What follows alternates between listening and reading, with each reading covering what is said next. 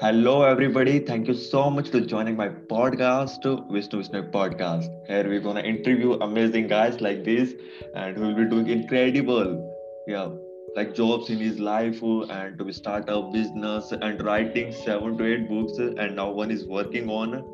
So thank you so much, North John, to join my podcast. John, not like Thanks, that. my pleasure to be here.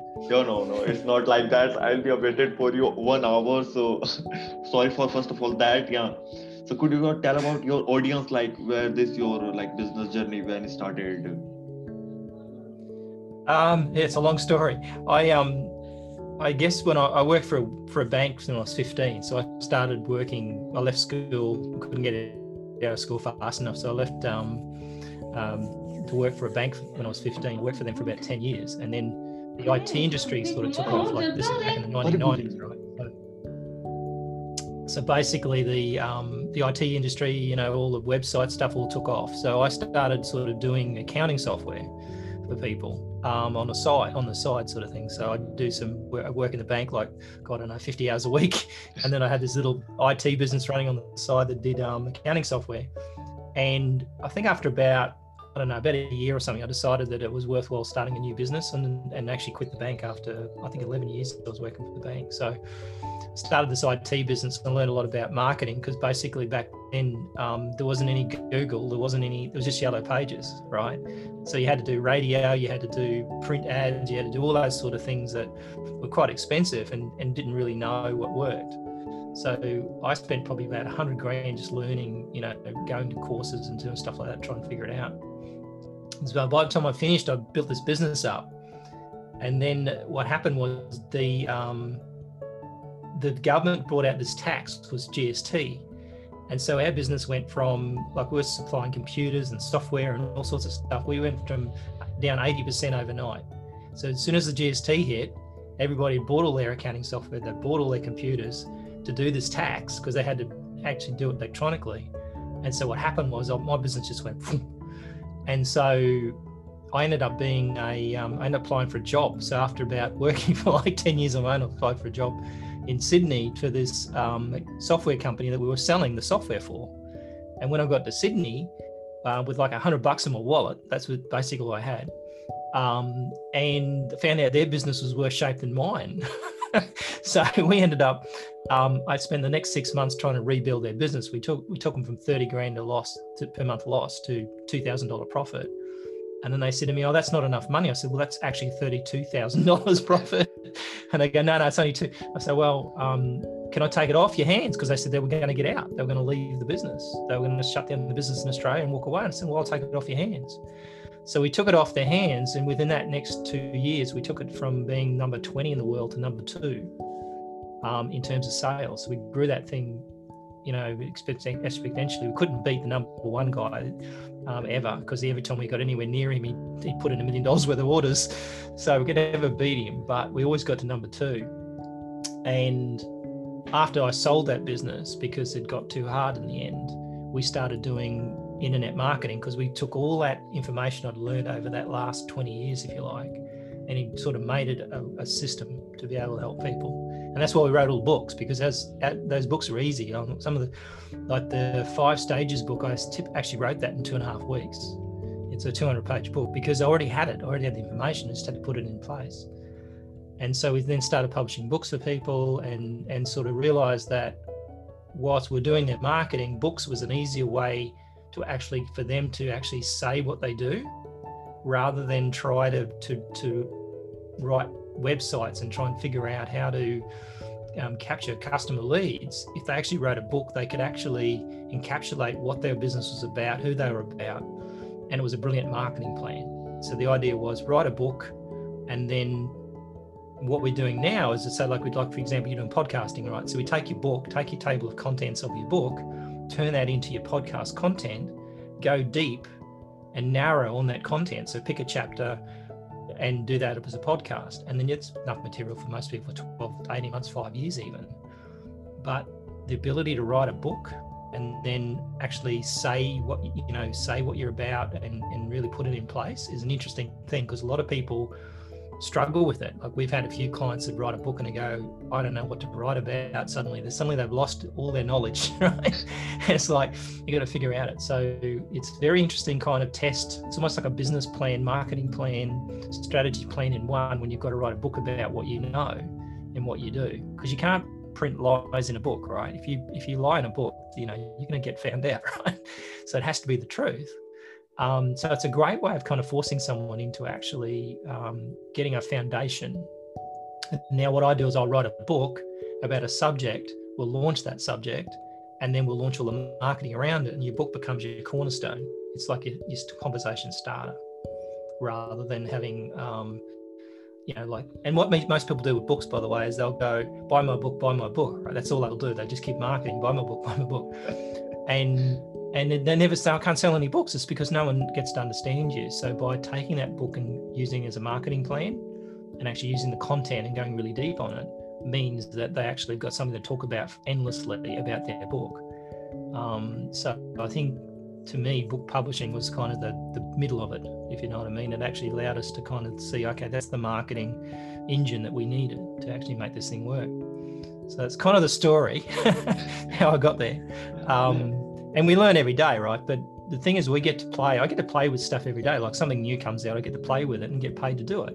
So it's a pretty good deal, really, because the client pays most of the time for me to figure stuff out for them. So yeah, it's pretty interesting kind of world. I think, we have to so far to our beginning stories. We have to first like your bank journey. How is like your experience to be 11 years in that? So how's that? First of all, we started from there. How's your experience in there? Would you think that a lot of things will be help you from now also? For the bank? Yeah. Because the thing about the bank teaches a couple of things. One is systemization, because the bank is very big on processes and systems and structures and fall over points and stuff like that. So one of the things being in the bank was it taught me that documentation and processes and assigning people to do stuff and everything, the whole business management thing. Which you don't really understand in the bank. But when you go to the bank and you ask the teller to do something and go, oh, that's not procedure, that's because banks have built this very rigid process that actually allows to stop anything going wrong. And stuff still goes wrong, but at a branch transactional level, it's very difficult to do anything because someone's always watching. At the same time, it taught me a lot about customer service and customer complaints, because banks are the worst. Like, people, I think it's worse now than it ever was. Like, you get abused by people and you'd get them. And what we learned was normally, and I applied this to my business, right? If someone complains, they probably need to buy something else from you. And this is how we did it with the accounting software. Because when we took the accounting software company over, we had 5,000 relatively unhappy users. So pretty much none of them were happy. And we're losing them like flies, like they were leaving because the software had sort of stagnated, and then the new version had become so buggy that no one could use it. So the solution to the problem was to upgrade them to the latest version and get them support and help them out, right? So that's basically what we did. And we made like $1 million at recurring income just off the back of taking on customer complaints. My customer complaint pile was like, I don't know, think of a ream of paper, right? 500 sheets. Our customer complaint file was like 3 reams high of complaint letters. So I just employed a guy to ring them all and solve their problem. And their problem was buy an upgrade, buy a support plan. And so people run away from customer complaints. Customer complaints to me is like a recipe for making money.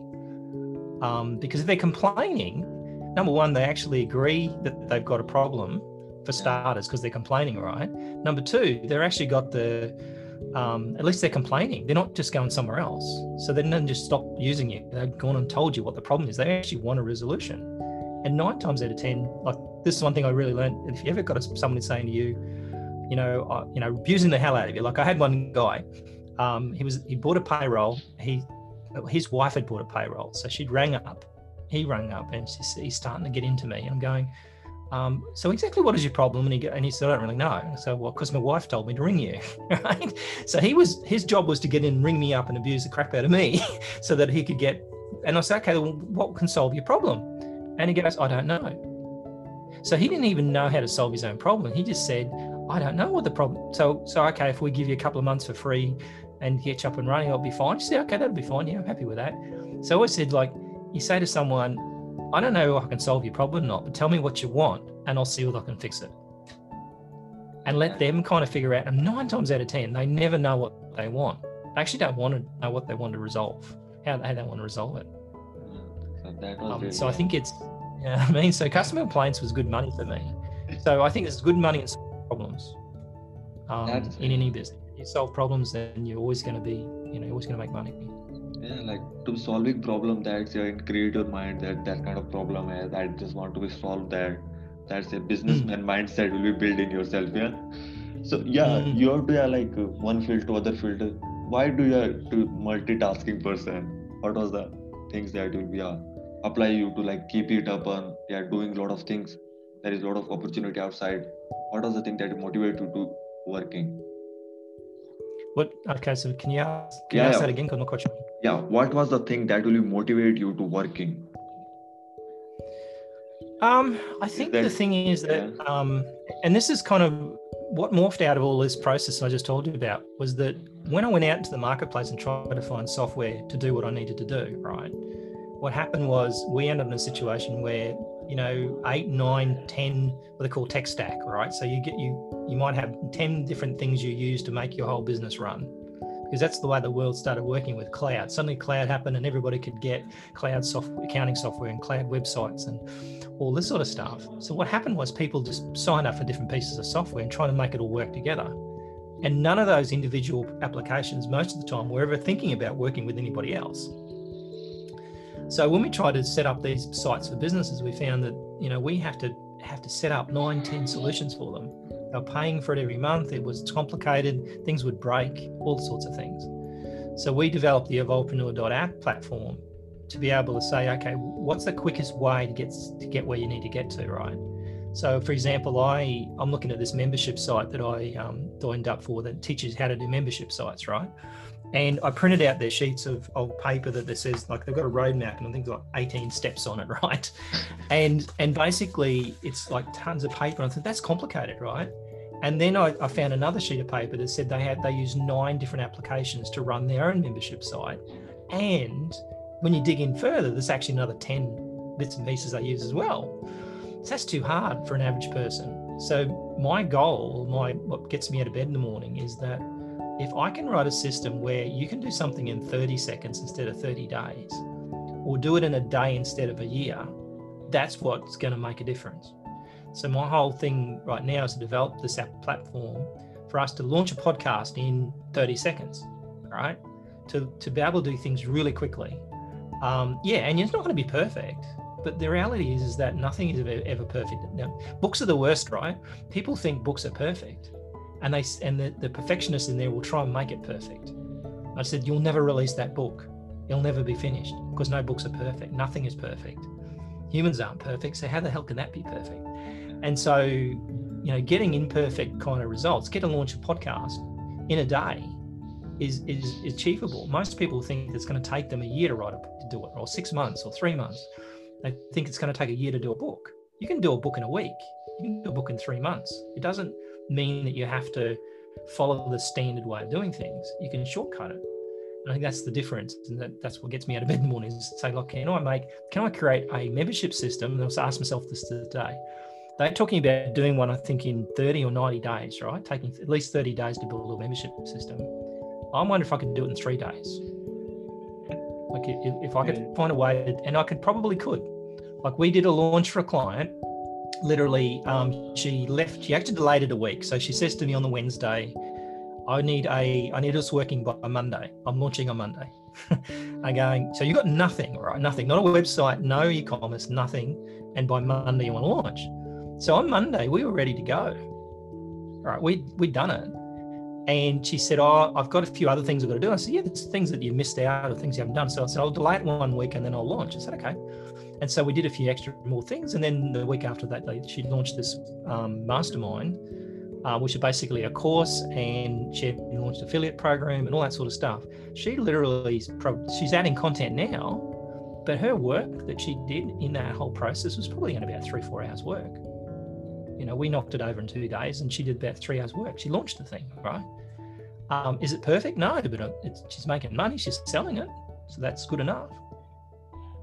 That was the things. And you say that, yeah, you just want to be like to help people to, yeah, just shorter their time, like 30 minutes to 30 seconds, 30 seconds to 3 seconds. Yep. Yeah. And the most lazy way possible. Yeah, that was really a cool thing that you want to be shown that way. So yeah, like you tell a things that you would, yeah, written a book in a week, in 3 months. How long it will be take to you to write a book? To write a book? Yeah. Here's a good example, right? We just did Startup Secrets for Entrepreneurs, and I committed to my son, because he's in my business now, about 3 years ago, that we'd do a book a year. Right? That was the plan. So I want to do 10 books. So I've done 7 now. Maybe I'll do 3 more, and that might be it. I don't know. But we committed to do this book. So in order to reinforce the commitment, Amazon has this thing called pre-order. So you can actually put a book on pre-order, which means you can set a future date, and they changed it from 90 days. It used to be only 90 days to almost a year. So back in about, I think, just before COVID, maybe Marchish, I set a date to be 30th of November, all right, to launch this book. And then dilly-dallied around. It's like mechanic's car, right? So basically dilly-dallied around, did a few little bits and pieces, got to September, nothing's done, right? We've done a cover, which is not really finished, but it's good enough. And we haven't really put any content in, and I really don't know what I'm going to write about. We just called it Startup Secrets, right? So get to the end of October, still nothing done. Still busy with other client stuff, right? Top clock is ticking. If in 30 days, if I don't get this book done and release something, the Amazon will ban me from doing another pre-order for a year, right? So there's something going to lose something out of this, right? So funny about a deadline, right? So in the next 30 days, we wrote that book. And once you sit down, so it probably literally took me probably a week's work, maybe a bit less, to do that book. And that's about probably about 150 page book now, maybe a little less. And it's not finished yet because we want to keep on adding to it. So it's become an organic book. So we've launched it as Kindle. We're going to launch it as paperback once I finish adding extra stuff to it. So it's almost like someone can download that book, refresh it, and they'll get the next chapter that I've actually decided to write. Is that imperfect? Is that a perfect book? No, it's not a perfect book, but it got it out there and we got the result we wanted. And that was have a book to talk about quick startup secrets, lazy marketing, be able to try and get that thing done fast. And we have to eat our own dog food, right? So basically I had nearly 8 months to write that book, and I did it in the last 30 days because I got busy and then the pressure got on, right? So I think if you got pressure on you to write a book and get it done in a certain period of time, and the biggest problem is with what we have with clients is if they're running their own schedule, that will drag out for years. If we're doing it for 90 days, which is what we normally do, we've got a 90-day process. That's on a deadline to get done. Like they've got 30 days to do this. We've got 30 days to write the book and edit it and get it all done, and 30 days to launch it. That's it. And typically it doesn't always end up 90 days. Sometimes it's 120, but that's good enough. But the reality is they've got a deadline. They've got someone on their back, right, to get it done. And so you can write a good book in 90 days. It will take you probably 1 to 2 years to write, even longer, maybe 3 years to write a great book, right? Most books don't have to be great books, just good books, right? Because in most cases, you want to impress the customer enough to buy from you or talk to you. That's all you need, right? You're not writing War and Peace here. You're writing something that communicates to the customer, your ideal customer, what you're about. Doesn't have to be perfect, doesn't have to be a great book, because if it's a great book and you've got all these insights, they don't need you, right? So you actually need a book that actually has missing pieces to it, because they need you for that piece, right? So so basically I think that's the trick with books, is that books are not, people think they've got to hide away for 6 months in a shed somewhere in the middle of nowhere to write this book. The reality is you can do it rapidly. You can record what you're saying if you're a talker, record what your book's about, transcribe it, get someone else to clean it up, right? I say to a lot of my clients, you're an author, not a writer. So don't think that you have to be a great writer. Plenty of writers out there, tons and tons of writers out there that you can hire. but they don't know anything about content. They don't understand what the concepts are, right? Generally speaking, a writer or an editor will work from what you tell them, right? So if you can figure out what the recipe is and you can, describe what you want, a writer can make it look pretty, right? They can fix that up. But you're the author, you're the idea person. That's what you need to be, not a great writer. They beat themselves up because they think they have to be a great writer, that everybody's going to criticize them for their writing skills. Like an English grade teacher, right? It's going to come and say, look, your grammar, right?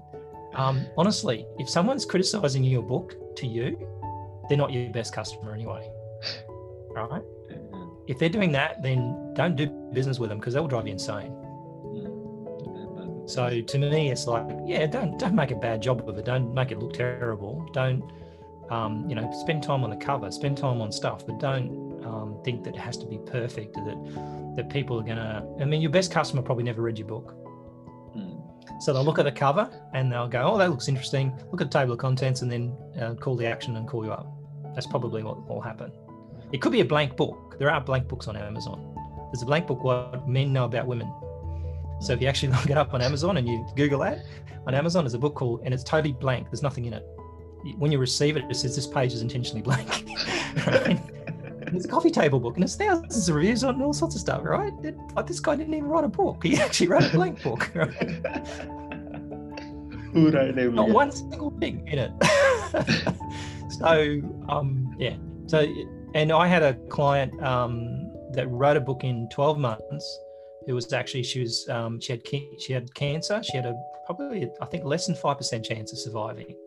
So she had to go through 12 months of chemo.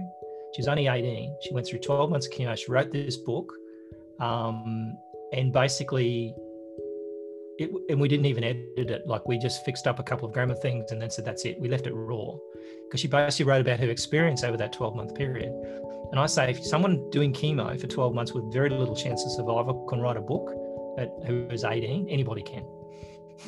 Right? You got no excuse then, right? Have you? Yeah. Like doing chemo for 12 months, the guy that introduced me to her to do it, he went to see her and she was at the end of this, I think about 10 months into chemo, was about to quit. She's like, I'm just going to have them die. I've had enough. Can't do it anymore. And he encouraged her to keep going. And then a couple of months later, she contacted me and says, I'm in remission. I'm going to do this, I want you to publish this book. So, do you know what I mean? So there's no reason, there's no excuse not to write a book. Yeah, there is no excuse. Would you show your books? Yeah, there is. Your books, would you show them to our audience? Sorry? Your books, show them to our audience. Yeah, okay, cool. Just tell about them. I'll just get this camera right. So the first book we wrote was Everything You Know About Marketing Is Wrong, which basically was designed to, and most people will admit that they don't know anything about marketing, so they'll agree with that and actually read it. So it's quite a sort of book about how you've got it wrong in marketing, and that's probably why it's not working for you. And then we wrote the 5 stages of entrepreneurial success, and that was written off the back of the Evolvepreneur, which is our little, you'll see in there, we've got this little 5 stages there, little dudes. We drew.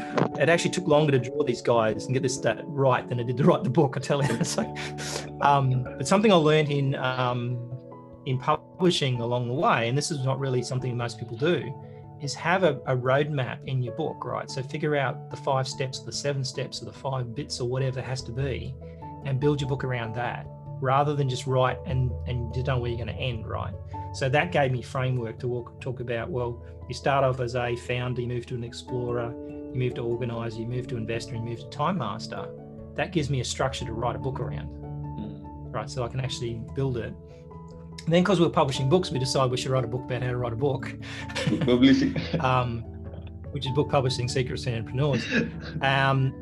There's just some sections on how to write a book, like how to actually write a book, but it's all about the other stuff that we found that we needed to sort of tell people. And it's actually my framework when we do books for clients. So what we did is we did this book, and then we built a framework off it to actually encapsulate everything that we do for a client.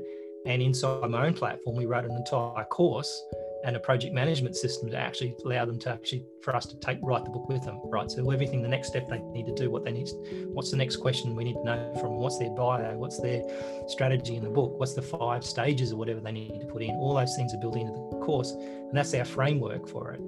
So basically, they can do it themselves and figure it out, or they can buy a framework, or we've got a lower level offer where we actually have a course as well. That's in the back of this book, I think, or the back of the book, I think. It's a like a secret publishing kit that we give them at the back of the book. So that basically, it's my book on squash. I'll try and get that around the right way. That we allow them to do. And so that basically we give them some tools and a mastermind group to actually do it in. But at the end of the day, it's our framework for our business. So the last 2 books that I just showed you, they're their frameworks. So when they join our Evolvepreneur.club scenario, that's our framework for that. So whilst we wrote a book, we actually wrote a business system. And then we use that business system. So when they've read the book then complements what we do. Right? And then I can launch a podcast on one of those and I've got all the content I need. Like I just I go. So that's about as simple as it gets, really. Yeah, that's your marketing strategy. I got it. Yeah. So like, yeah. And then we've got Startup Secrets, which isn't on paperback yet, so I can't really show a picture of it. Yeah. And then a new book they're bringing out today, I think tomorrow actually comes out, called Authority. And that's with 15 other authors, or 14 other authors. I get to get top billing because I drew the raffle and I won the top billing. And we're trying to get USA Today and Wall Street Journal bestseller on that this week. So we're having a go at that. So that book could be a great book to kind of in position as an authority, because it's all the books about authority. So those are things like you're doing a lot of things. Yeah, like who's your mentor? Who's your inspiration? That will be like to keep you, suggest you or motivate you. I guess what I've found is that, and it's very interesting actually. I had this thing I read somewhere. I heard someone said, be very careful about meeting your mentors or your heroes, right? And what I've found is that they always you end up in a situation where they're nothing like what you thought they were. And sometimes that's good, but most of the time it's bad, right? And so there was a guy called Jim Rohn, who's dead now. I think there's still there's Jim Rohn Institute and stuff like that. Very smart guy. I went and saw him when I was younger. So when I went through a lot of self-development particularly when I started this business. So one of the things that I think most business owners don't do is when they finish school, they think they finished school. That's it. Stop learning. Well, the reality is as soon as you do that, you don't learn anything new. So I went on this journey of learning from everybody I could. And Jim Rohn, I went and saw him speak. The Rich Dad, Poor Dad guy that wrote that Rich Dad, Poor Dad book, Kiyosaki, all those guys in the early days gave me some foundation, E-Myth. So what I found was looking at a certain person, looking at what they've done, particularly if they've got books and stuff like that, studying what they do, but not necessarily wanting to meet them, right? And over time, I sort of like look at people and I've sort of like looked at what they do and say, oh, that's really cool. I'm going to take a little bit of that and then use that information to try and, see if I can replicate it. But I think at the end of the day, there's no secret to success. People keep saying, I'll give you my secret. There isn't. Your secret to success is your own secret. It's how you get there, right? And I think that comes from learning stuff and understanding stuff and being able to figure things out. So yeah, there's a ton of people I've sort of looked at and followed over the years, but not someone specific, if you know what I mean. Like there's a few people I've sort of like Tony Robbins, and they're all filled in bits and pieces, right? There's all been gaps being filled, and it seems to come along when you best need it too. The person seems to appear when you want them to. So I think if you ask for it, like you say, look, I need someone to help me there. I heard there's a new app called Clubhouse, which I've been on a fair bit lately. And one of the things they say is not what, but who, not how, but who, right? So who can help you? I think is a better question to ask than it is to say, what do I do? Or how do I do this? And I think that's the secret to success ultimately, is finding people who can actually help you with what you need to get done, not think that you have to do it on your own. And I think that's the secret to me. And I think that's why I've got multiple mentors, like in terms of, Tony Robbins is great for knowledge, sort of way you think and stuff like that. But other mentors are great for how they run a business, right? So hacking people and seeing how they work, I think is the secret there. Yeah, like I just also want to know this. You wrote like 7 books and your target is 10. And yeah, which is the 3 book that you love most to recommend our audience, not your. In terms of books I've read, Yeah. I think anybody who hasn't read The E-Myth is crazy. And I think this generation has never heard of it. So most people go, what's the E-Myth, right? And it's called The E-Myth Revisited, and it's the granddaddy of formula books, if you like. So you'll find it in almost every bookstore. That was done before the internet came out. So that gives you a perspective of business systems and how you should operate a business and how you should employ people. So that's a foundation, right?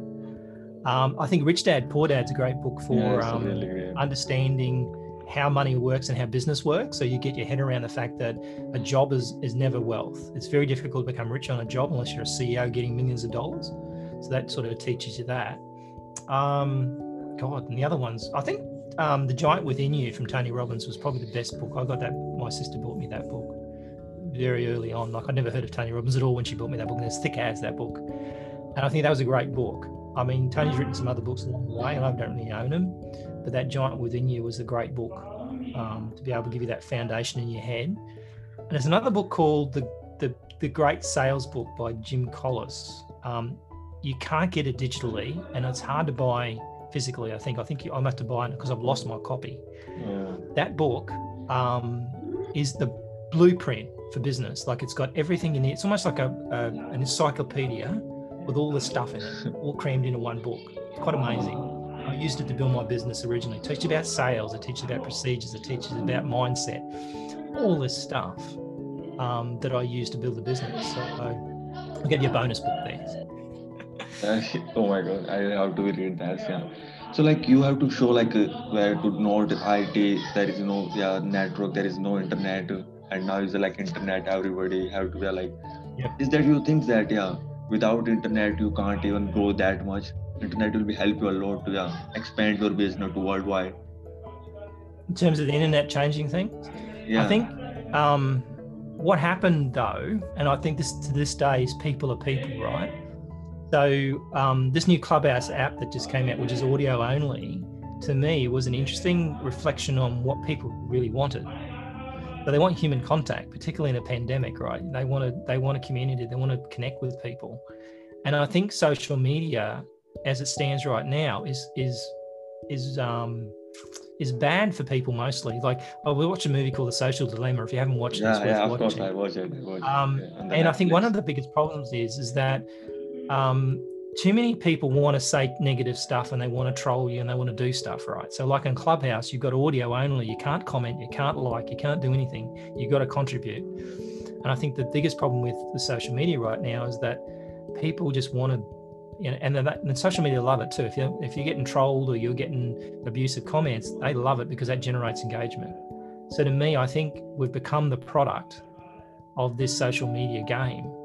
And I don't know whether you necessarily make that much out of being like playing that social media game, to be honest with you. Unless you're a big player, like this whole content machine of trying to create all this content, I think it comes down to really simple. Work out who your best customer is. Focus on where they go and stalk them. Right? Hang out where they hang out until they go, who the hell are you? What are you doing? Right? That's as simple as that. Social media lets you do that, but I don't think building a business around social media, to me, is the recipe for disaster. So part of the thing we did with the app was to get away from big tech. So get away from the tech stack, but also get away from big tech. So that at the end of the day, you're not tied to Facebook, you're not tied to Instagram, right? Build your own email list, build your own community inside your platform, build your own platform, if you like, is what we call it. So that way you actually own your own customers, right? You've grown your own engagement, build your own business. And I think that's the biggest thing that social media and the internet actually rob people of. They used to have a bricks and mortar store. Now they don't have anything like that. It's all digital, particularly the pandemic, right? Everybody went remote. So suddenly your infrastructure is not there anymore. So you think, I need social media for that. Like I need to have some sort of presence. I'll use social media.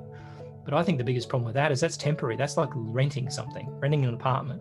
right? You don't own that apartment, and they can toss you out anytime they like, right? If you don't pay the rent or they don't like you, they'll toss you out. Whereas if you own your own stuff, you do. And part of the reason that I had to sell that first business with accounting software was because I didn't own anything. We were a distributor, which is the worst business to be in the world, by the way, because as a distributor, if you're too successful, they take over and steal it off you. If you're not successful enough, they take it and steal it off you. So you have to be just successful enough to keep under the radar. As soon as we popped up, we're in trouble. Suddenly they're, oh, hang on a minute, we were going to get out of this country. Now I see there's an opportunity. Let's all dive in and screw you over. So what happens is, you know, you have to own your own stuff. So what I learned there is we didn't own our own brand. We owned nothing. And so we had to walk away from that business without any real way of making anything out of it, yet we invested millions into it. So you need to own your own stuff. And I think that's the danger of social media and internet is you don't own your own stuff, you're just renting.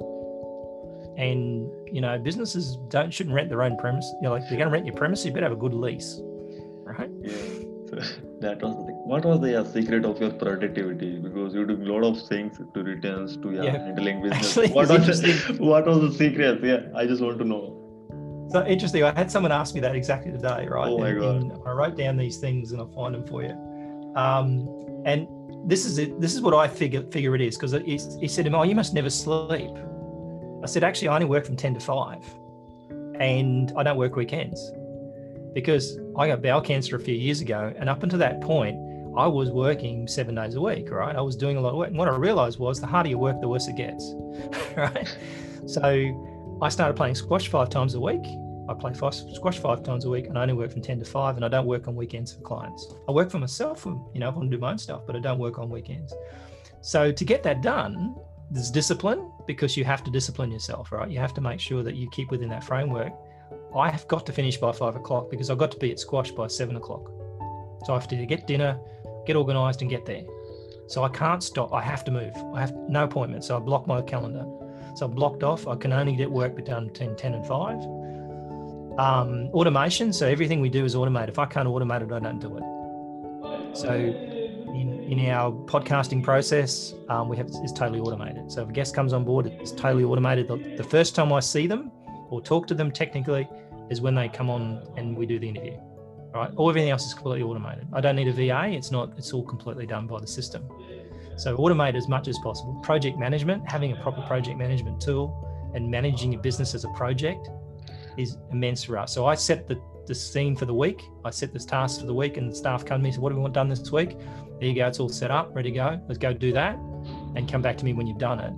Building systems around that project management and making sure it gets done. And delegation, being able to delegate to people because you've trained them. So do it yourself first, figure out how to do it, write out how to do it, and then get them to do it and keep an eye on them. Don't abdicate, just let's delegate, right?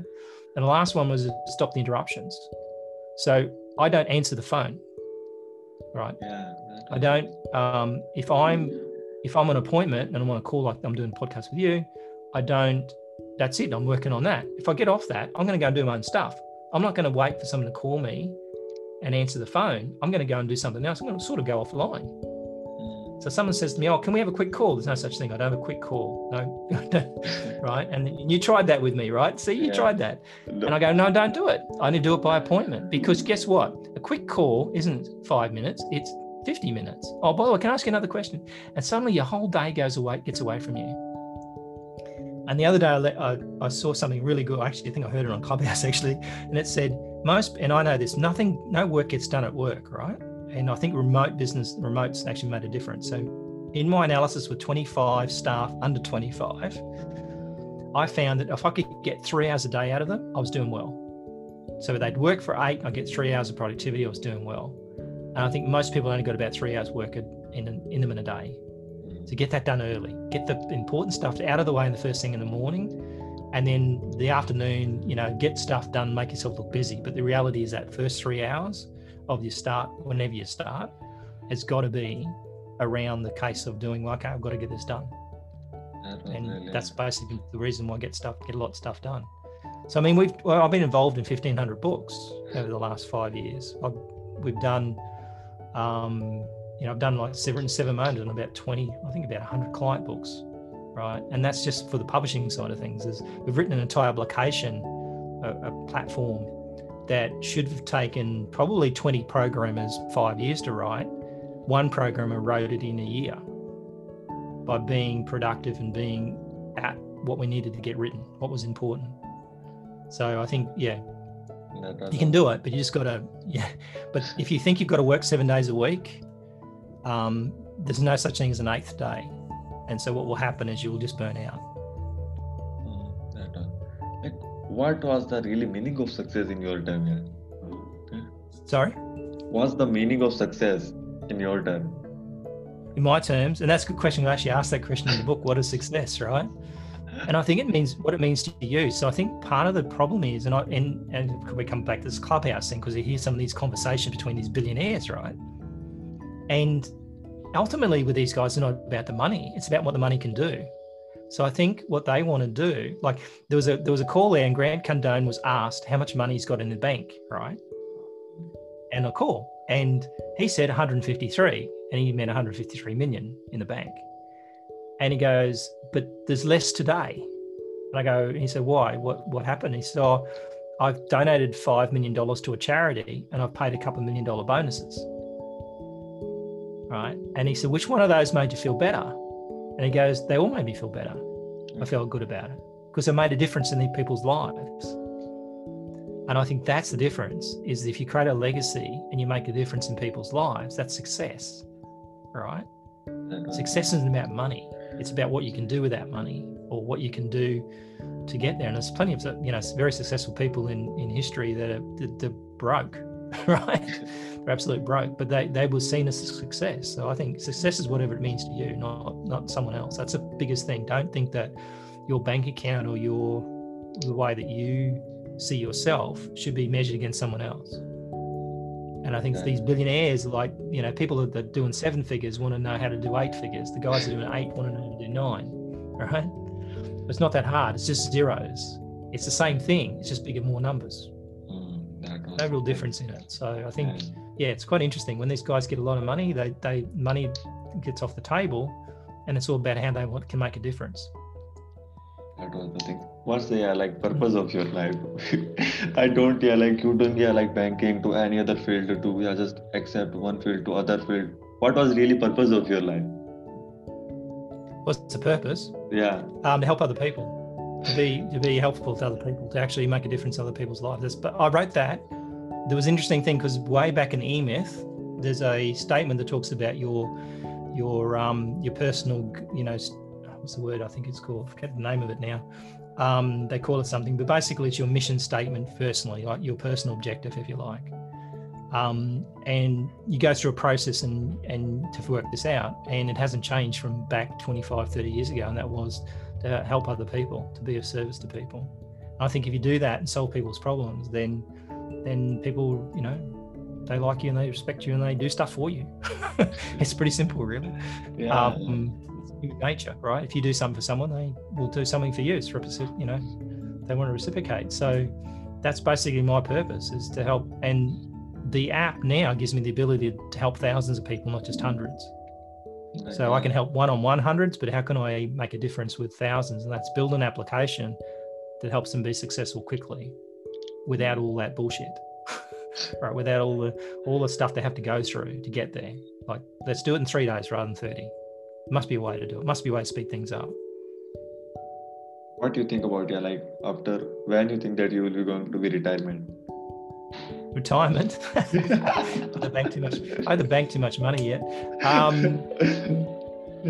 don't see myself ever retiring, but part of what I've done with the software is we're building a legacy. And the idea is a lot of people either sell a business, give it up, or they pass it on to their children, right? So that's really the only 3 options you've got.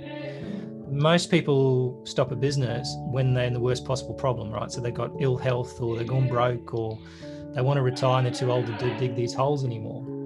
And so what we build is the legacy business, where basically my son inherits the business. So I just step back over time. We build out a recurring income base, but it doesn't mean I stop doing stuff, right? But I step back from that 10 to 5 or 9 to 5 grind Because what I ultimately want to do is over the next 10 years is to get back to 4 days a week, 3 days a week, 2 days a week, right? But you got to replace it with something, right? So most people retire are dead inside 10 years.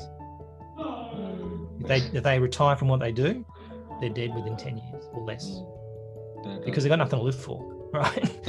And I mean, it's pretty true. Like you look at America, like the two candidates from America are in their 70s, 80s, right? Who in the right mind will want to do that level of work at that age? Like, seriously. I mean, it's a lot of pressure, a lot of rubbish goes on, a lot of stuff, you know, that's a lot of stuff you have to handle it at that age. Why would you want to do that to yourself? I don't understand. Like what really you learn from all your life, or we are working on this field, to we are relationships, to we are like all these things. What does really you learn? What was the really true meaning of life? What do you learn? I don't know. I don't know what the meaning of life is. God knows. You're asking a big question there. I've no idea. No, it's not because Yeah, I've no idea. All I know is you're not meant to work so much. People are lazy. You know, we come from humans basically are lazy. I don't think you should, the hustle and the activity and the amount of work, you shouldn't burn yourself out. So I think the secret of life is to get to the end of it and go, well, I did everything I wanted to do, but I didn't spend all, like I think very few people will get to their deathbed and say, oh geez, I wish I spent more time at work. Oh my God. Right? They'll wish they had more experiences. They spent more time with people they like, you know, the people they don't like. Right. So I think there's actually, I'll see if I can find it for you. This is this is not mine, but it's something I kind of try to live by, and I'll see if I can find it for you. Bear with me, because it's pretty good. And to me, it was like a little bit more than. Let me see, where would it be?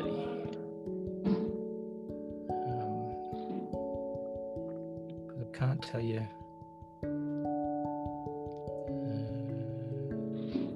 Here we go. I think I found it.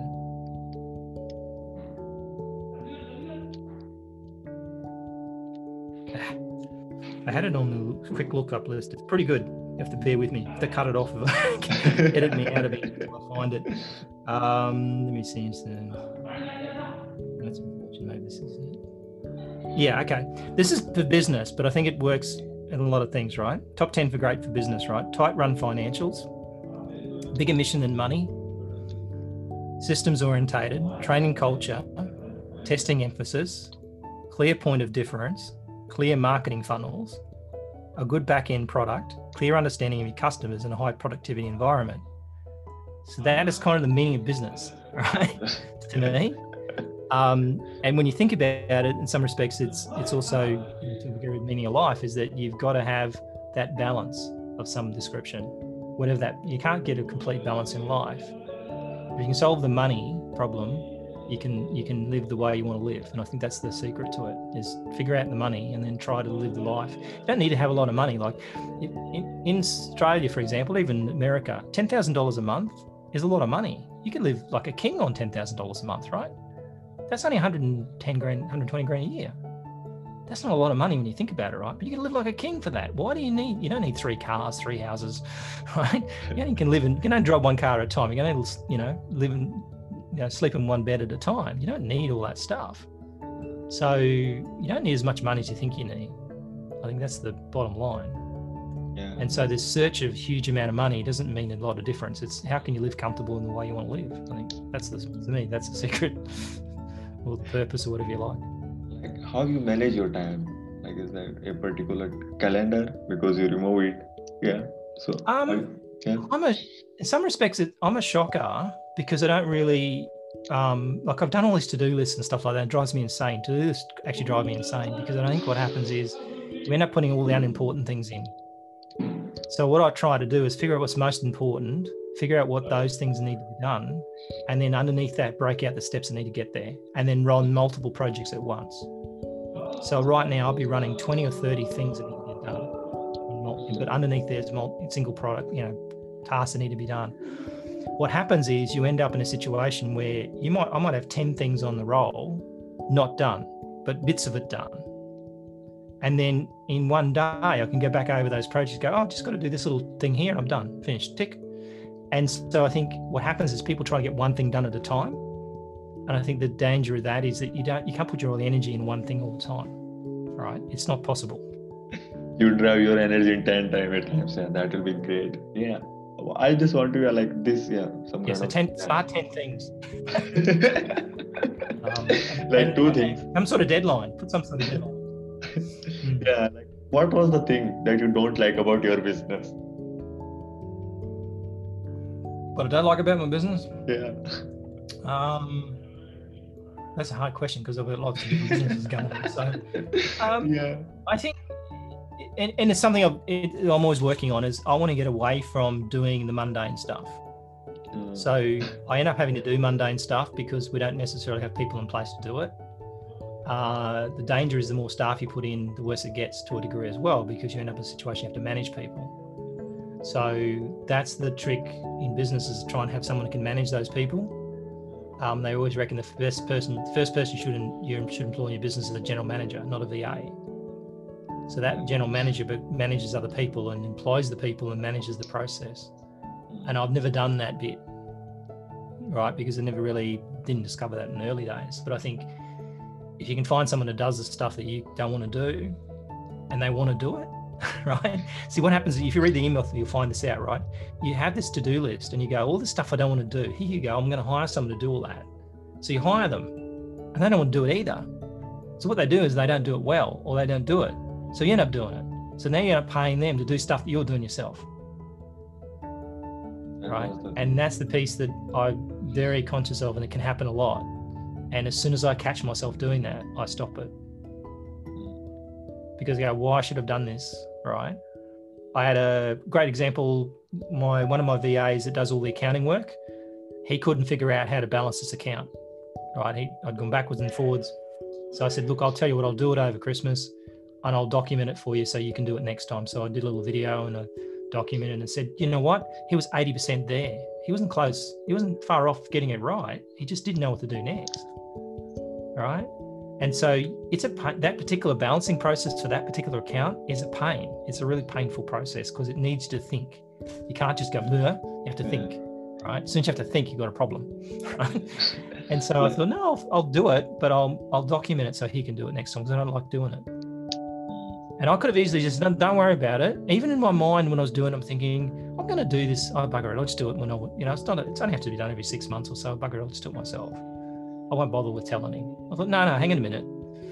That means that I'm now bound to this task, this mundane task. It doesn't make me no money balancing a loan account, honestly. No money. So trying to make sure that I get paid $300 an hour or whatever I want to be paid, $300, $500 an hour to do the work I should be doing. And that's the bit that I'm always constantly, I don't like, I guess, is if I suddenly get some task, I think if I could pay somebody $20 an hour to do this, why am I doing it? What was the I just want to know that. Just tell me about that day that you like, it's my worst day and it's my best day in my life. Your worst and best day.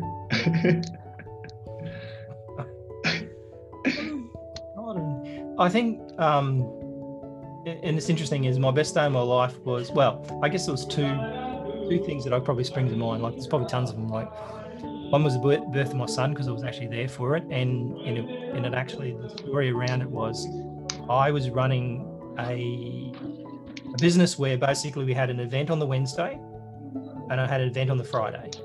My son was due on the Thursday, right? And on Thursday, I always had client meetings on Thursday. So he was born at 7:55 p.m. on Thursday. Right? And so after hours, so I could get all my work done. And we went to the hospital at 6 o'clock and he was born at 8 o'clock. I was home by 10 o'clock. So in terms of the fact that it was so quick, but obviously having birth of the son is quite amazing. And being before it, I think it's probably the most amazing day. The second best one was when I went to the accounting software company that we deal with. Like I said, we went from 18 in the world to 2 in the world. When we got to 2 in the world, no one knew we were 2 in the world. I knew because I found out from my account manager we were 2 in the world. No one else knew. So I went to this conference. We all sat down and they did the awards announcing, who's number 1, who's number 2, who's number 3. And it's always the same with us. We're always number one, we're always number three. We used to get to number three. Zimbabwe would get number one. Namibia, or whatever it was, get number two. And Namibia is a big guy, right? This guy's like 6'6", he's a big man. Anyway, they announced number one, and then they announced number two, and the guy stands up. Now he's a big man, right? So he stands up. And they go, the winner is, and they announced us. And he had to sit down, right? Now, for him, that was bad. But for me, it was like, we finally got to number two, and it sort of caught them all by surprise. And all the photos I've got of that, I've lost all the photos. I actually had them record, I've saved somewhere, and they all got lost. So it's a shame that I've lost all the photos of that. But yeah, and it was like quite an amazing day. Probably the worst day of my life, probably when I found out I had bowel cancer. So I found out on the Monday I had bowel cancer. On Monday afternoon, I saw the surgeon. Wednesday, he said, "What are you doing Wednesday?" I said, "I don't know." He said, "Well, you come to surgery on Wednesday." So I had surgery on Wednesday. I was home by Friday. So basically, even though it was the worst week of my life, it was only a week, and then I didn't have to have chemo or anything like that. So basically, at the end of that week, I was, I took a month to find out, but basically from that point onwards, I wasn't, got rid of it just in time. So Mossa was the worst day of my life, so probably saved my life. Yeah, but and I was answering messages out. I came out of surgery, right, on the Thursday, on the Wednesday, was it Wednesday? Yeah, on the Wednesday afternoon, I came into surgery, and I had my phone, and I tried to answer some messages, and I'll go, I can't do this. It's like trying to answer messages on drugs. It's not easy, right? So I just thought, no, not doing it. So I just put the phone aside. So I'm waiting 24 hours till I actually can read this thing. Oh my God! Yeah, what's the secret of your happiness? Yeah, your smile. Sorry. The secret of your smile. Yeah. Secret of smiling. Yeah. Not sure what you mean. Secret of your smile. My smile? I don't know.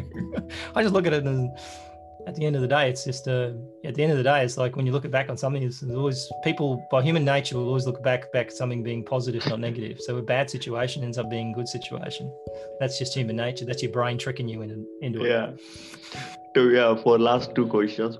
Yeah, if you are in my position. Gotta go now. It's getting hot in here. No. If you are in my position, what was the uncomfortable question you ask yourself? In your situation? Yeah, when you're like, what was the best and uncomfortable question you ask yourself? Why the hell have I got to where I am now, and what do I need to do about it? What the hell are you thinking? What the hell were you thinking? What the hell were you thinking when you did that? Because sometimes you do stuff. I mean, I did something, cost me $500,000. Cost me more than $500,000. Cost me $1 million. And I think, what was I thinking? That's basically what I asked myself. What the hell were you thinking when you did that? And if you can apply that to now and go, next time, don't do that. Yeah, don't do that. That was too. You looked at it 2 minutes rose glasses. I actually trusted people back then, in terms of without verifying things. So I think, yeah. Like with my last question. Yeah, I just asked everybody, but you are the most important guest. What was the impact that you want to be on this world, on the society, on the surrounding of people from your life? What was the last bit? First bit? What was the impact that you want to be on the world, on the society, on the people surrounding you from your life? You are happy, you are positive, you are protective, you are writers, authors, businessmen. I think at the end of the day, like, I want to leave a legacy. I want to make a difference. And I think part of the thing is, and that's part of that's actually our tagline for our software, is helping entrepreneurs make a difference, right? I think I want to make a difference in people's lives in terms of business, I guess, is one thing. Although personally, it all follows through. So if you ask someone what's the benefit of the benefit of the benefit of the benefit, right?